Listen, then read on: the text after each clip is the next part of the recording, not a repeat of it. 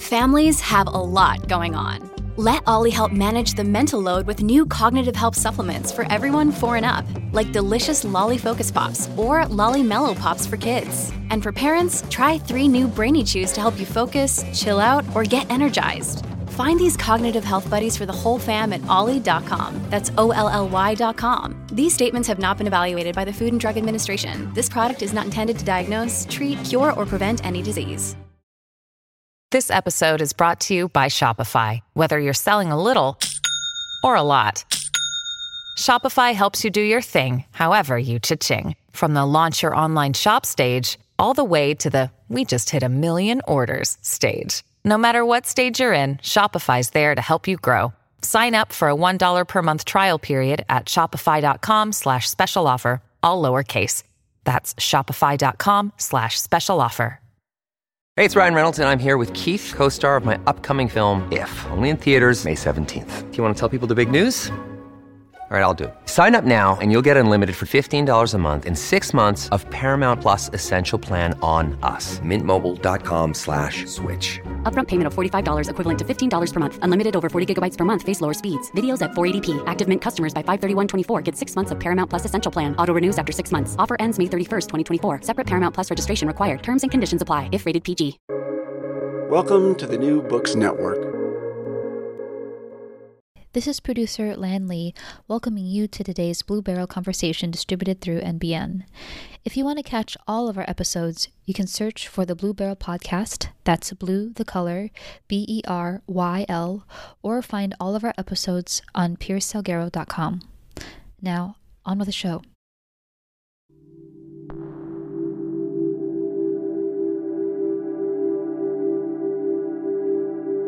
Welcome to the Blue Barrel, a podcast for intelligent conversations about Buddhism, Asian medicine, and embodied spirituality. I'm your host, Dr. Pierce Salguero, a professor of Asian Studies and Health Humanities at Penn State's Abington College outside of Philadelphia. Today, I sit down with Paula Arai, a scholar of Japanese Zen, gender, and healing ritual. Paula is an inspiration to me in the way that she blends critical analysis and compassion in her work. In this episode, we talk about how her journey into Zen began with her relationship with her Japanese mother. We also talk about everyday Japanese healing rituals, as well as the ethics of empathetic scholarship. We then talk about how Paula's care for relationships has shaped her 5 books. And along the way, we touch on the centrality of women in Buddhism and the challenges of facing misogyny and sexism in academia. I hope you enjoy the conversation. And if you want to hear more from experts on Buddhist medicine and related topics, subscribe to Blue Barrel for monthly episodes.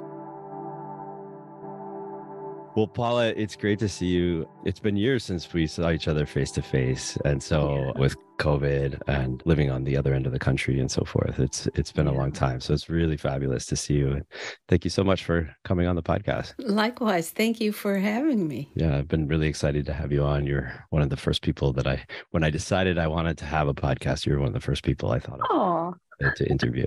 Can you just quickly introduce yourself and let us know what you're up to these days? sure. I'm Paula Arai, and I got my academic Buddhist studies training at Harvard with some wonderful mentors, Nagatomi Sensei and Wilfred Cantwell Smith, among others. And they set me on a trajectory to take people's lives seriously. I'm just leaving a position at Louisiana State University, and now I'm moving to a new position that is with the Institute of Buddhist Studies in Berkeley, California. And there the title is an honor, because I think it's the only one that a chair named after Japanese Buddhist nuns, the Eshin-ni and Kakushin-ni chair in Women in Buddhist Studies. So do you remember where we met? I was trying to think. I know it was a conference, but I don't remember which one it was. It was in Leeds. Maybe it was like 2014 or 15. It's something like that. That moment that I first met you was so memorable for me. I was a junior scholar. I hadn't gotten tenure yet. And, I was used to a certain kind of way that scholars present themselves in scholarly communities and at conferences. And there's usually a strong effort to project a certain kind of objectivity and distance from the material, and a certain kind of critical stance, particularly as a young scholar, particularly from Johns Hopkins. I think it was just my training and the way that I was kind of professionalized or socialized in graduate school. And I had never heard anybody speak at an academic conference the way that I heard you at that conference in Leeds. And when you stood up, I don't even remember what your presentation was about. And I just remember the way that your presentation hit me. And it was so poetic and so lyrical. And it just struck such a deep chord with me to hear you speak. I could just feel the compassion that was coming out of you during your presentation. I was just so moved by what I saw you do in that presentation that I was like, that's the kind of scholar that I want to be, the kind of scholar that is critical and has the critical thinking skills and the analytical skills, but that also isn't afraid to be a full human being in a professional setting, to come as a full person with their heart and their arms wide open. So I don't think I ever said that to you before, but I'm really grateful to you for sort of modeling for me a different way to be a scholar in the world. And I really appreciate that. Well, I so appreciate hearing that, because at the time I was not familiar with UK Buddhist studies, and you were, I think it's fair to say, probably the only warm face in the room. I think others were responding with a bit of a numbness, like, I don't know what to do with this. So it was nice to hear at least somebody received it positively. And I have wanted to move what counts as rigorous scholarship. That's been a mainstay of my whole approach, being an ethnographer and being female. I am working mostly with women in the field, that, not to essentialize being female, but there was so much to the Buddhist tradition that doesn't become part of the scholarly discussion because of the mode in which scholarship is done. And in order to convey what I was learning in the field, I had to find a different modality, different approach. I often think of it as, if you're just doing texts, that's like a food critic who only reads recipes and never tastes the food.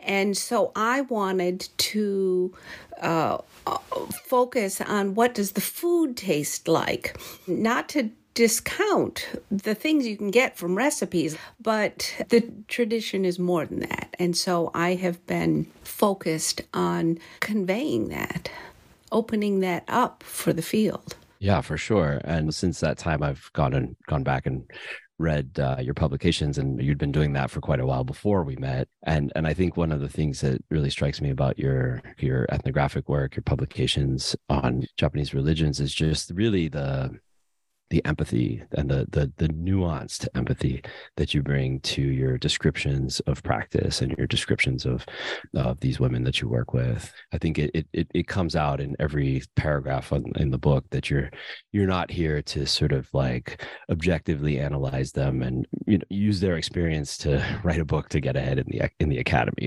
It's very obvious that you feel empathetically connected with them, and you're trying to bring that relationship out in the work, as well as the ethnographic details and analysis. Well, my first mentor in graduate school, Wilfred Cantwell Smith, he wrote a book called The Meaning and End of Religion. And in one of his main points was that you must be friends with the people you are studying. And if religious traditions are about people, and if you don't engage with the people, then you will miss the heart of why the people are committed to the practices and teachings they are.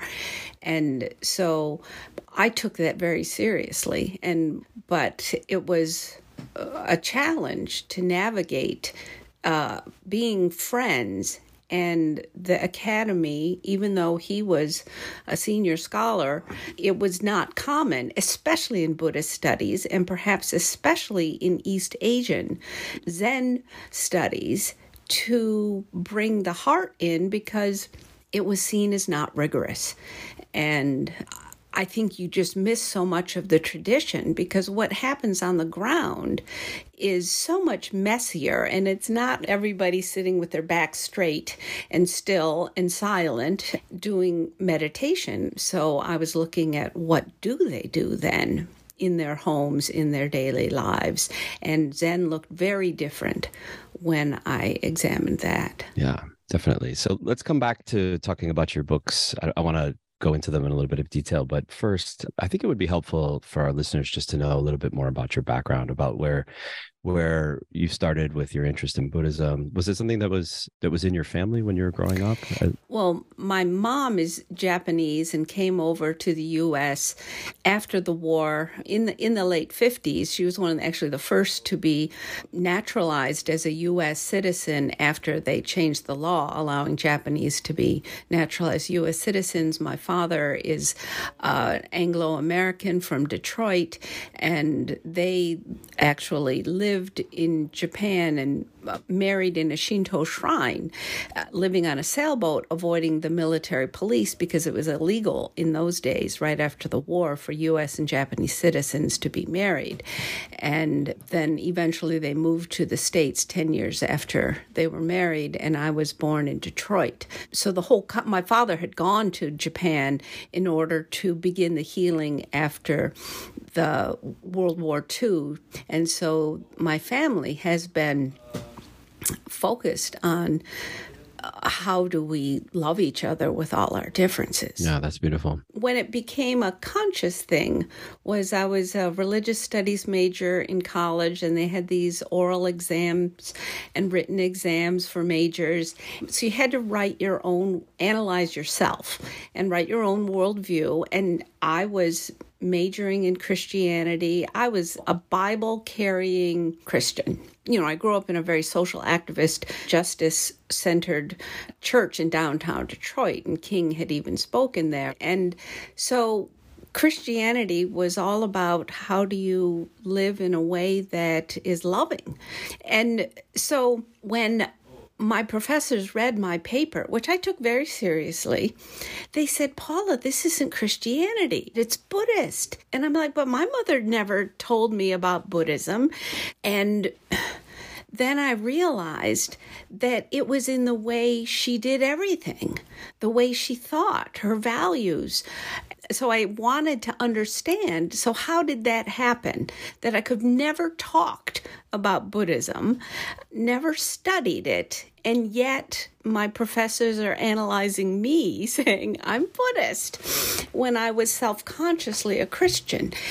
And that helped me understand my family, myself, and how people are living out their values in daily life. So that has been the focus of my interest. So did your professors, after you wrote this essay and they told you that it seemed to suggest more Buddhist influence than Christian influence, did they convince you to switch from Christianity to Buddhism as your topic of academic study, or I don't know?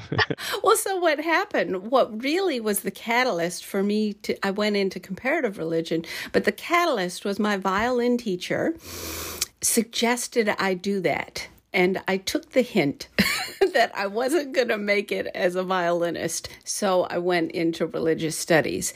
And for me, it was clear I had to do comparative religion and focus mostly on the Buddhist tradition, although I kept doing Christian theology and American religious history as my so-called minor, right up to the dissertation when I focused on Japan. So at that time, were you already practicing Buddhism? I don't know. Do you identify as a Buddhist? And did you at some point make that shift to being quote unquote Buddhist at some point in college? So yes, I do consider myself a Buddhist now, but I guess the label is still a little awkward just because I don't like labels because they reify.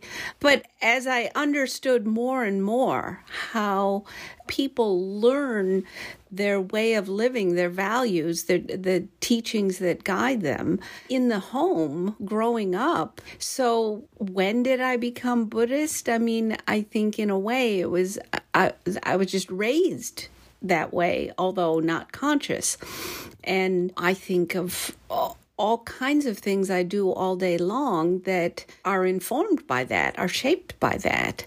It's, what I carry in my heart when I'm cooking, when I'm cleaning. So it's not all the formal practices. I do have a Buddhist altar in my home, which is very important to me. I did not grow up with one. I guess I'm a Buddhist, if you're looking from the outside.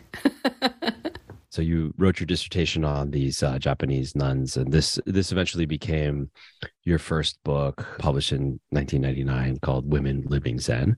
And that started off a series of publications that you've written since then that relate to Zen Buddhism, but like you've been saying, the lived aspect of Zen Buddhism, the everyday aspect, maybe the domestic aspect, the practical aspects of Zen, as opposed to the doctrinal and the textual, the focus on meditation that we usually associate with scholarship on Zen. So I guess in terms of this podcast, our interests in medicine, healing, related topics. I don't remember, was there content in the first book that related to healing? I didn't use that word, but I certainly understand the monastic path as a path of healing, that seeing the Buddhist tradition, what is enlightenment but healing from the delusions, the greed, the hatred, and to stop suffering. Does it mean that it stops maybe the pain of an injury or an illness?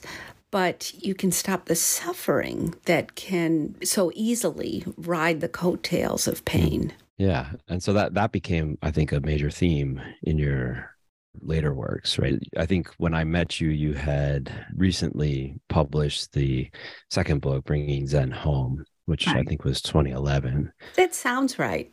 Yeah. Because of the field research and because of working on healing on that one, I had to establish very deep, trusting relationships. So it was like 14 years of working on that book on domestic practices of healing. And when I first decided to work on this book, I was writing the grant applications in English, of course. And so I'm using the word healing.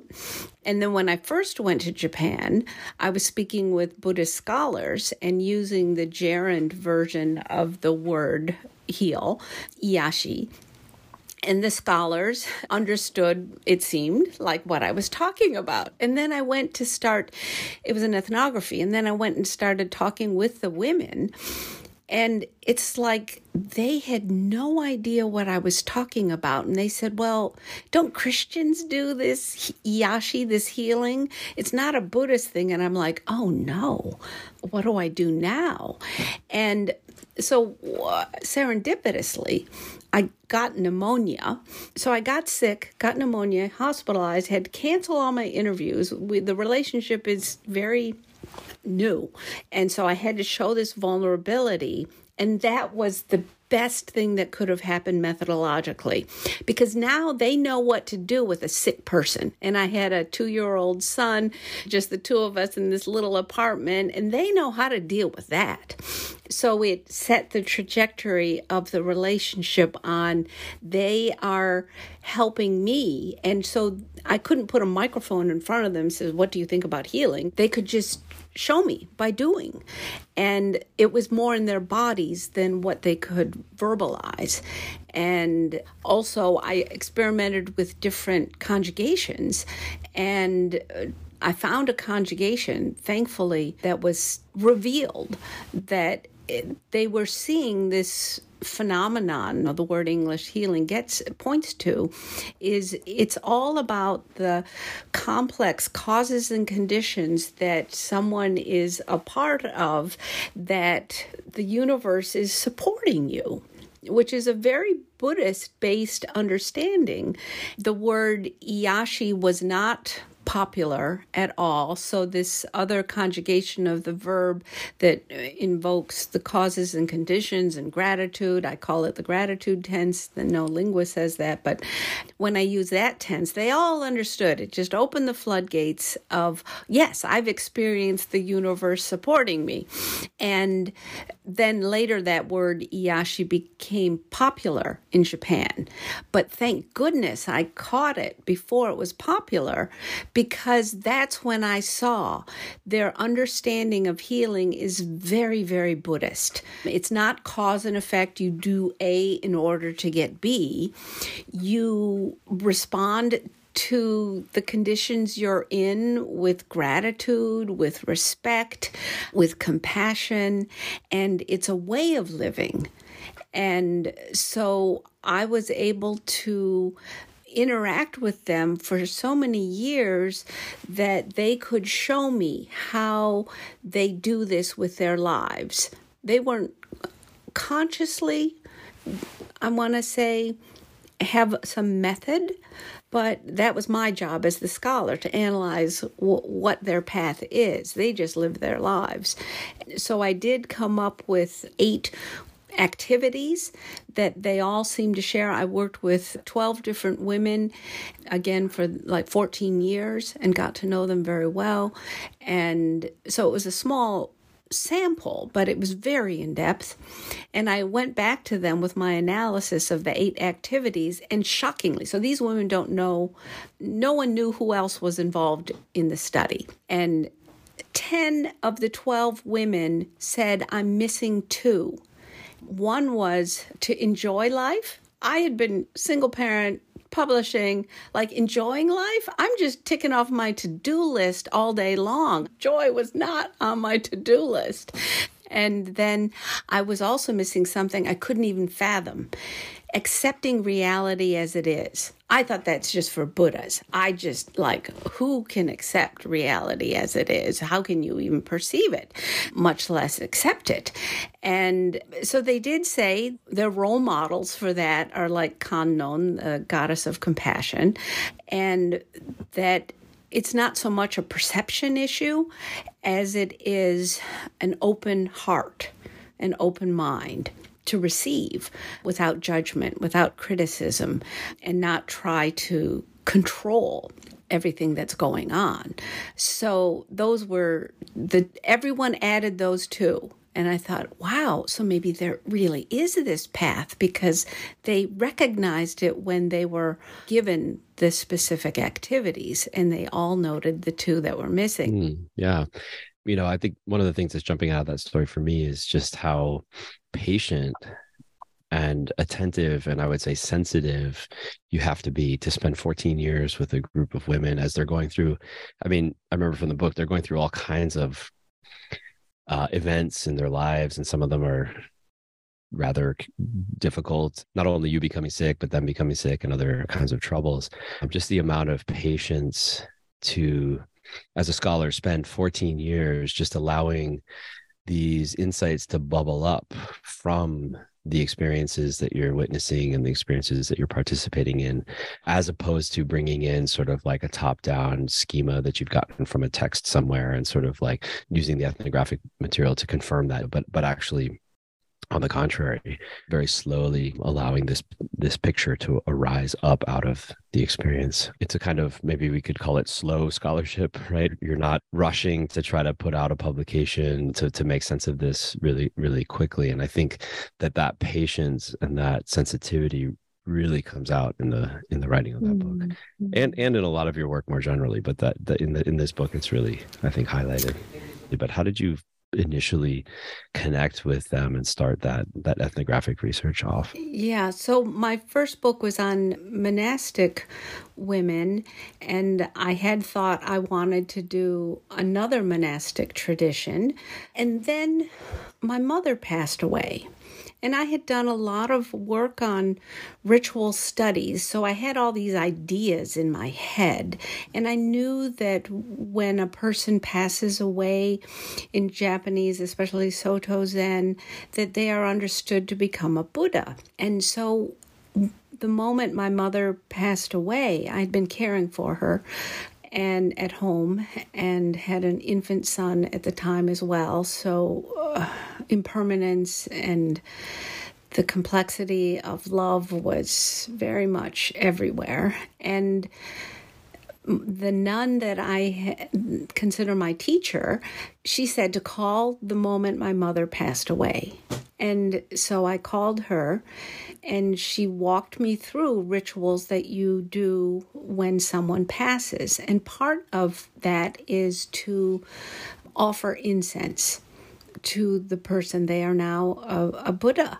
And so in my head, I'm thinking about, okay, this is the ritual. But at that moment when I was lighting the incense, it threatened to be the loneliest, most difficult moment in my life.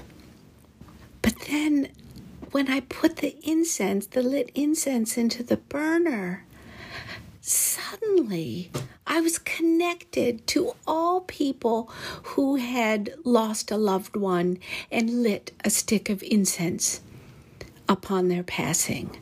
And all the people in the far future that will do that. And I thought, oh my gosh, there is this profound healing power in doing just a simple gesture that connects you to so many things, and that holds you, supports you, and heals you. And so that's when the understanding of the healing power of ritual went from being a theoretical concept to a way of living. And so that's the story that I told the women. So I totally exposed my heart from the very beginning. I thought, I'm asking them to share their most. When you deal with healing, you're dealing with people opening about their deepest pain. And so I thought, if I'm not willing to show my pain and my vulnerability, how can I ask them? So that's how I started each of the meetings with the women, was sharing this story of what I wanted to understand more of what other people are doing to help them be supported and healed, getting through the vicissitudes of life. Yeah, that's a beautiful story. Thanks for sharing. This episode is brought to you by La Quinta by Wyndham. Your work can take you all over the place, like Texas. You've never been, but it's going to be great because you're staying at La Quinta by Wyndham. Their free Bright Side breakfast will give you energy for the day ahead. And after, you can unwind using their free high-speed Wi-Fi. Tonight, La Quinta. Tomorrow, you shine. Book your stay today at lq.com. Mom deserves the best, and there's no better place to shop for Mother's Day than Whole Foods Market. They're your destination for unbeatable savings, from premium gifts to show-stopping flowers and irresistible desserts. Start by saving 33% with Prime on all body care and candles. Then get a 15-stem bunch of tulips for just $9.99 each with Prime. Round out Mom's menu with festive rosé, irresistible berry chantilly cake, and more special treats. Come celebrate Mother's Day at Whole Foods Market. And so different than the ethnographic methods course that I took when I was in school. I mean, are there ethnographic methodologies that sort of support this kind of really intimate sharing and heart-to-heart connection with your interviewees? Or, I mean, does the field have any space for this kind of methodology, or were you really out on a limb in uncharted territory in doing that kind of interview? Yeah, so the methods class I took didn't suggest this either, but everything in me told me this will not work in Japan on this topic. And that was one of Wilfred Cantwell Smith's advice. Leave methodology and concepts behind when you go to the field. Just be in the field. And so I did. And it was only after I got back, thankfully, I met Inez Telemontes, who founded the doctoral level study of indigenous religions at UC Santa Barbara. And so she helped me kind of create the theory and the methods after the fact. So then I could tailor it to what I had found instead of getting railroaded into seeing things that were not happening. And back then there were a couple of things that helped me, but it was mostly her. She's a force of nature. She just affirmed that I was doing valid research. And so it was her affirmation that kept me going, I guess, and determined that I would complete this research. And so I've written about it in my first chapters of the books, the academic books, to explain my methodology, my concepts, but they all came on 20/20 hindsight of what I had done, not as a plan for how to do it. But I do hope that it can serve as a plan for others. And it's very much about self-reflexivity. And I talked about second person, which maybe doesn't quite work that way grammatically, but it's not the first person, it's not the third person, but it's in the relationship between the two that is where the body of the material comes from. And so that I hope others can find a way to approach the material, seeing relationship as the center of information. Yeah, that's interesting. I feel like self-reflexivity, pretty much every ethnographer would say that they do that, but I think it's often intellectual or mental in nature and not emotional or relational, which is something that I think is different about your work. Yeah, and especially healing. You can't research healing if you're not bringing your whole self to the table. That's the perfect pull quote. Thanks for sharing everything that you're sharing. So I want to move on to talk about your next book, but before we leave Bringing Zen Home behind, I just wanted to mention to the listeners that all the links for these books are in the show notes. So if somebody wanted to go in and check out the other 8 practices of healing based on Japanese domestic Zen, then you can follow the links there. So let's go to the next book that came out in 2019, Painting Enlightenment. Not so much of an explicit focus on healing, but there's a great story about how you came to write this book. Yeah. So one of the women I was working with on Bringing Zen Home, she called me up one night and said that she's finally understood emptiness by going to an exhibit of Heart Sutra-based paintings. And so she says, now I'm finally getting a sense of healing. And that was something she had not felt so poignantly before. And so that began my whole journey with this artist whose explicit intent was to actually have his grandchildren understand the Buddhist teachings, and he did not want to preach to them. So he came up with these paintings to convey the teachings, and with the aim that they would be healed from the various woes that people have about loneliness and, again, the ignorance, the delusion, the hatred, the aversions, the greed, or the attachments. And so what I have seen with this book, Painting Enlightenment, is he was effective in doing that. So many people, upon seeing his artwork, do have a more expansive perspective of themselves and their life conditions and are finding healing just like that woman did. And even though the topic was not explicitly like Bringing Zen Home, what are they doing to heal? The effect of this artwork has been healing.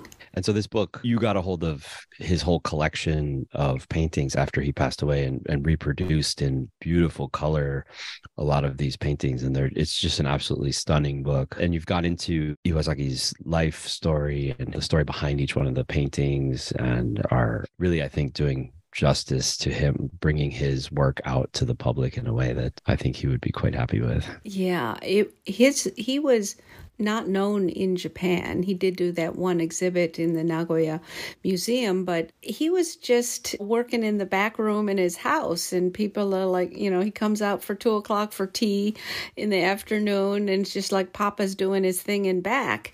And his family, wonderful people, but they didn't have that perspective of Buddhist art history. So they had no idea he was doing something so profoundly new in the tradition. And so when I saw it, because I had some background, I was like, oh my God. And so I'm so grateful. I mean, the circumstances that came together to enable this to happen were not a foregone conclusion. If that woman hadn't have called me, and there weren't one more day on the exhibit, and just so many things that worked out, that it has the sense of I'm just part of something much bigger going on. And I'm just grateful that I get to be part of it. Yeah. And you also exhibited the paintings at Louisiana State, among other places, if I remember. Yeah. Louisiana State University's museum, and the Crow Collection in Dallas, and the Morikami Museum in Florida, and a few other places. And the art now it needs to rest a little bit after being exposed to so many UV rays, but I am open to working with other museums. Cool. So since that time, since 2019, you've been a little bit busy with 2 new publications that I also want to talk about. So the Oxford Handbook of Buddhist Practice is a co-edited volume that you did with Kevin Trainer that came out in 2022. So in the introduction to this volume, you and Kevin frame this book as being about embodiment and sense experience. And so I'm wondering if you can tell us a little bit about why did you choose to focus on these 2 topics, embodiment and sense experience? Yes. So this book, Kevin Trainer approached me. He's a Sri Lankan specialist, works on relics, and he too, although he works with texts, and quite frankly, being a white male, he's had a different experience in the field than I have in the academic field. But he approached me to work on this together because I'm in East Asia, but I work with embodiment and ritual. The field of Buddhist studies has quite logically focused on textual materials because that's what scholars had access to. Much harder to travel 150 years ago. So getting the texts was a good beginning. And it also is stemming from the concept of logos. What is in the words is where the truth lies. And so these Western scholars think that's what you need to do, is get what the words are. And a lot has been learned about the Buddhist tradition through that mode. But most people did not read these texts, most Buddhists throughout history.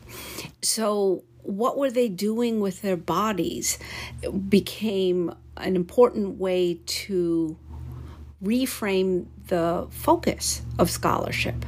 Instead of what were they reading or thinking, but what were they doing?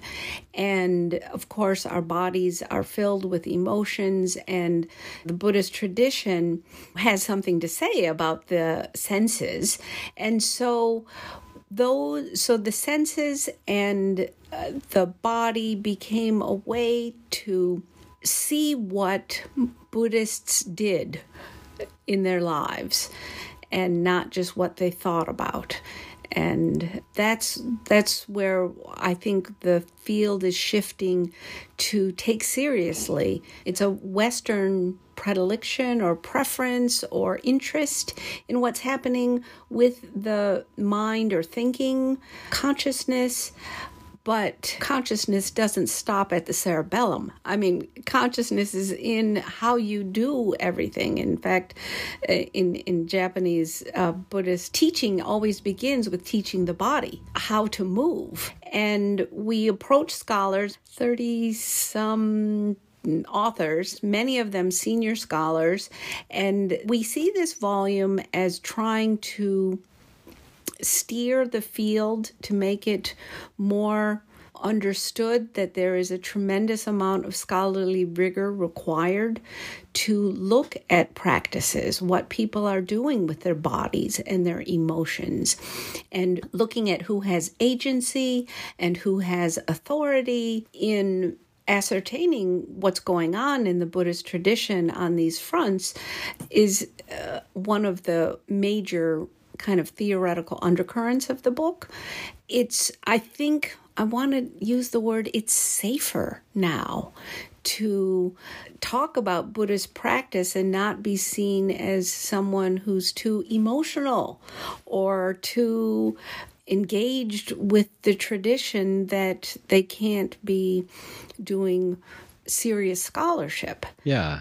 And this focus on the body, it's a good bridge over to your most recent book, which apparently you just submitted the manuscript or just submitted the corrected proofs. What was it, a couple days ago, right? You said? Yes, a couple days ago. Yeah, fabulous. So the new book is The Little Book of Zen Healing: Japanese Rituals for Beauty, Harmony, and Love. And this one is coming out with Shambhala, so a press that will be widely marketed to Buddhists, to meditators, to the general public. And so it does strike me, in looking at the description, that it's maybe taking some of the gems from your scholarship and putting it forward in a kind of an accessible way for a wider audience. So Paula, what brought you to writing this particular book? It was during the pandemic, the early part. I wouldn't say we're out yet, but the early part. And I'm not a huge opera fan, but I had started going to the Met at the movie theaters. So I got a phone call in that fall of 2020 or late summer of 2020. And it was from Peter Sellers, who is a big opera director. And I was surprised. And then he said that bringing Zen home got him through that first summer of the pandemic. And I'm like, well, wow. And so he said, so write a version of the book that can reach people. There's so much suffering there. Reach regular people. Get out all the academic methodology, theoretical stuff. Just give us the stories that will move us. And so that's what I did over what became more than a year of being at home. So I wanted to reach a broader audience. So the core is still what the women in Japan taught me, but I got stories from people from different backgrounds in the U.S. and weave those in. And I found the people in the U.S. were really drawing on some of these same types of activities. So anyways, that's the backstory of how I got this book written.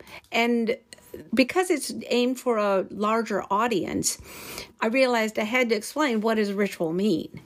And when I broke it down, I realized it's really about how to move with your full body mind in a way that has meaning and you are conscious about what you're doing. I see ritualizing an act is to imbue it with meaning and intention and to be consciously engaged with your life and the people around you and your circumstances. And so I go from the personal individual to taking ever in expanding circles of concern of the people around you and out to the environment and out to the cosmos. So at these different levels of engaging with ritualized behavior, considering who is affected by the way I am acting right now. Yeah, beautiful. So as you were talking, I was also reflecting on that time when I first heard you speak at that conference in Leeds that we were talking about earlier, and thinking about that as a kind of a ritual performance in the same way that you were just talking about, right? I mean, we can argue against the entrenched part of the academy that doesn't want to allow for certain kinds of sensitivities, certain kinds of kind of emotional investment, certain kind of subjectivity, a certain kind of empathy in our scholarship, right? We can argue against the establishment on and on and on, but you can also stand up in a academic setting and perform the ritual of demonstrating a new kind of scholarship and perhaps transforming the way that the people in that room receive and think about ethnographic work, or the way that they think about scholarship. I mean, certainly for me, that was a transformative moment to see you do that. So I don't know if that resonates at all with what you're saying right now for you, but I was just thinking on the power of action in a setting like that to make change and to carve out a space for a different kind of discourse to happen. Yeah, I take this stuff very seriously. So out of respect for the listeners and the readers, I want to bring my whole self. I want to engage my whole being. And that's just something I had to do. And now that looking kind of back, you don't have to put this in the recording, but they did not accept my paper for their publication, for the journal that was supposed to be a composite of all the papers. I even rewrote it. I put a framing on it that was more theoretical. They still wouldn't take it. Anyway, they were not ready for that. Yeah, I mean, I don't know. I think that might be worth including in the podcast, just because these are not just preferences that we're talking about when we talk about the exclusion of certain kinds of scholarship or this exclusion of certain kind of perspectives. These aren't just preferences, but these are actual policies, whether spoken or unspoken. They're policies that have direct impact on scholars' ability to get publications and to get tenure and to be respected in the field and so forth. So Paula, we've been discussing the resistance to including to this more sensitive or empathetic ethnographic method that you employed. And I think you've also implied a few times the misogyny of the academy more generally. So just kind of wondering what kinds of roadblocks that you've had in your career related to sexism and how you've navigated those. Do you think the field is changing, or how can the field change for the better? To begin with, my beloved advisor for my dissertation, he did not speak with me for a year, literally turned his head the other way if we were walking down the street opposite, coming towards each other. He would ignore me for 1 year because I wanted to do my dissertation on Zen Buddhist nuns and go live with them. Because there's nothing written on them. I couldn't go to the library and do this. I had to go ask them what they thought and how they lived. And the reason he didn't speak with me was because he thought I would never get a job, because Diana Paul, who had done translation work and interpretive work of sutras that had not been translated before, and it's not easy to translate, was denied tenure at Stanford for her book. And so he thought he didn't want me to have that fate. By the time I finally did finish, I did have 4 job offers, but because people wanted to, I'll say this out loud, people wanted to have the perception that we are not against women scholars working on women. So I given the job offers, and I did take a job. And not that it was totally because I was working on women, but there's a bigger context. But I ended up, before tenure, leaving for another job. And then that job, too, I left before finishing going through a tenure review and ended up at a public university. These other were private schools. And there was part of that movement was related to who does the reviews and how do they review you. I was even told that one of the tenure review that I did not complete, that one of the letter writers was female. And so it was very positive. So they just won't. So that's just to be ignored. I was like, wow, you're really telling me this out loud? So I did find safety at a public university because they have to be a little bit more transparent. So I kept a low profile, and I am delighted. I actually just retired from LSU, Louisiana State University, and I'll begin an appointment at the Institute of Buddhist Studies in Berkeley. And what's fabulous about this is it's a Jodo Shinshu based institution originally, and the True Pure Land Buddhist women spearheaded a campaign to endow a chair that's named after two Buddhist women central to that tradition, Eshini and Kakushini, the wife and daughter of Shinran, the founder of the True Pure Land sect in Japan in medieval times. And so I get to be in the first steward of this chair, the Eshini Kakushini chair of women in Buddhist studies. And it's still surreal to me. I'm profoundly honored and grateful. But from where I came, where I felt like I was speaking in a vacuum before, it's like someone found the volume control and can start hearing discussion of women in Buddhism and take it seriously.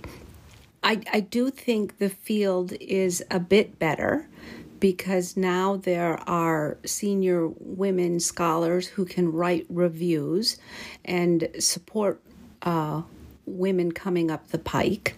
Before, it was mostly a male world that they're the gatekeepers for writing reviews for book manuscripts or for tenure or other nodes of decision-making, turning points. Now there are people who are women in positions of power and men who are more aware of some of the traditions that have kept women out and their voices out. So that is changing, although there is more room to grow. And I do see in my own past times where I had to apply the teachings that the Zen nuns I was studying.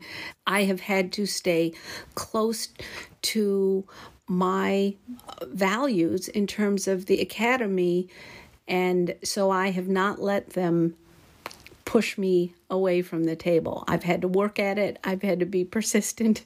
I've moved to many places, and I will say it was not easy, but I do think the field is changing in a way that hopefully women don't have to work this hard to be taken seriously. Amen. Or sadhu, sadhu, sadhu as the Buddhist equivalent. So, Paula, thanks so much for sharing everything that you've shared with us.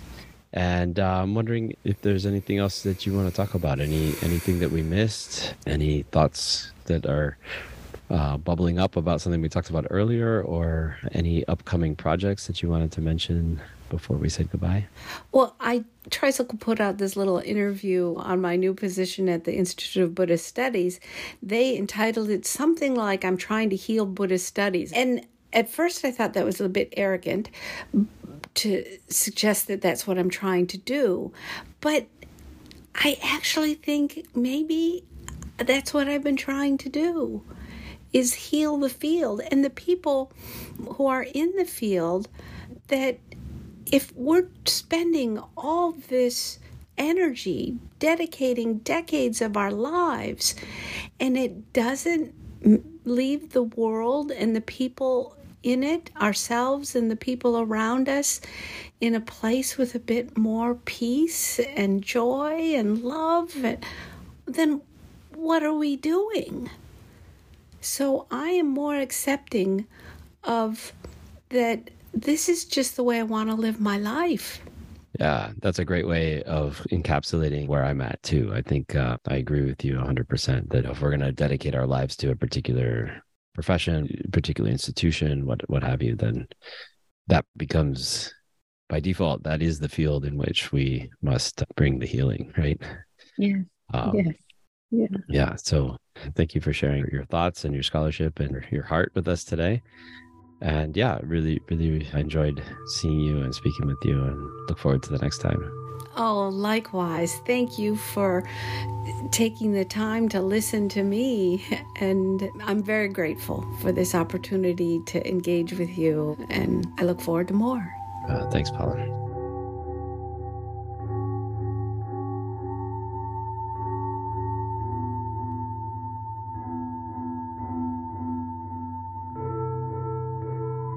That's it for today from us at the Blue Barrel Podcast.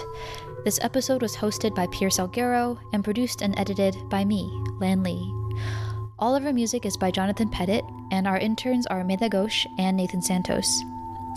If you're listening to us on one of our partner podcasts, make sure to catch all of our episodes on piercesalguero.com or subscribe to us on your favorite podcast platform. You can also support us by making a donation at patreon.com/bluebarrel. Until next time, be happy and be well.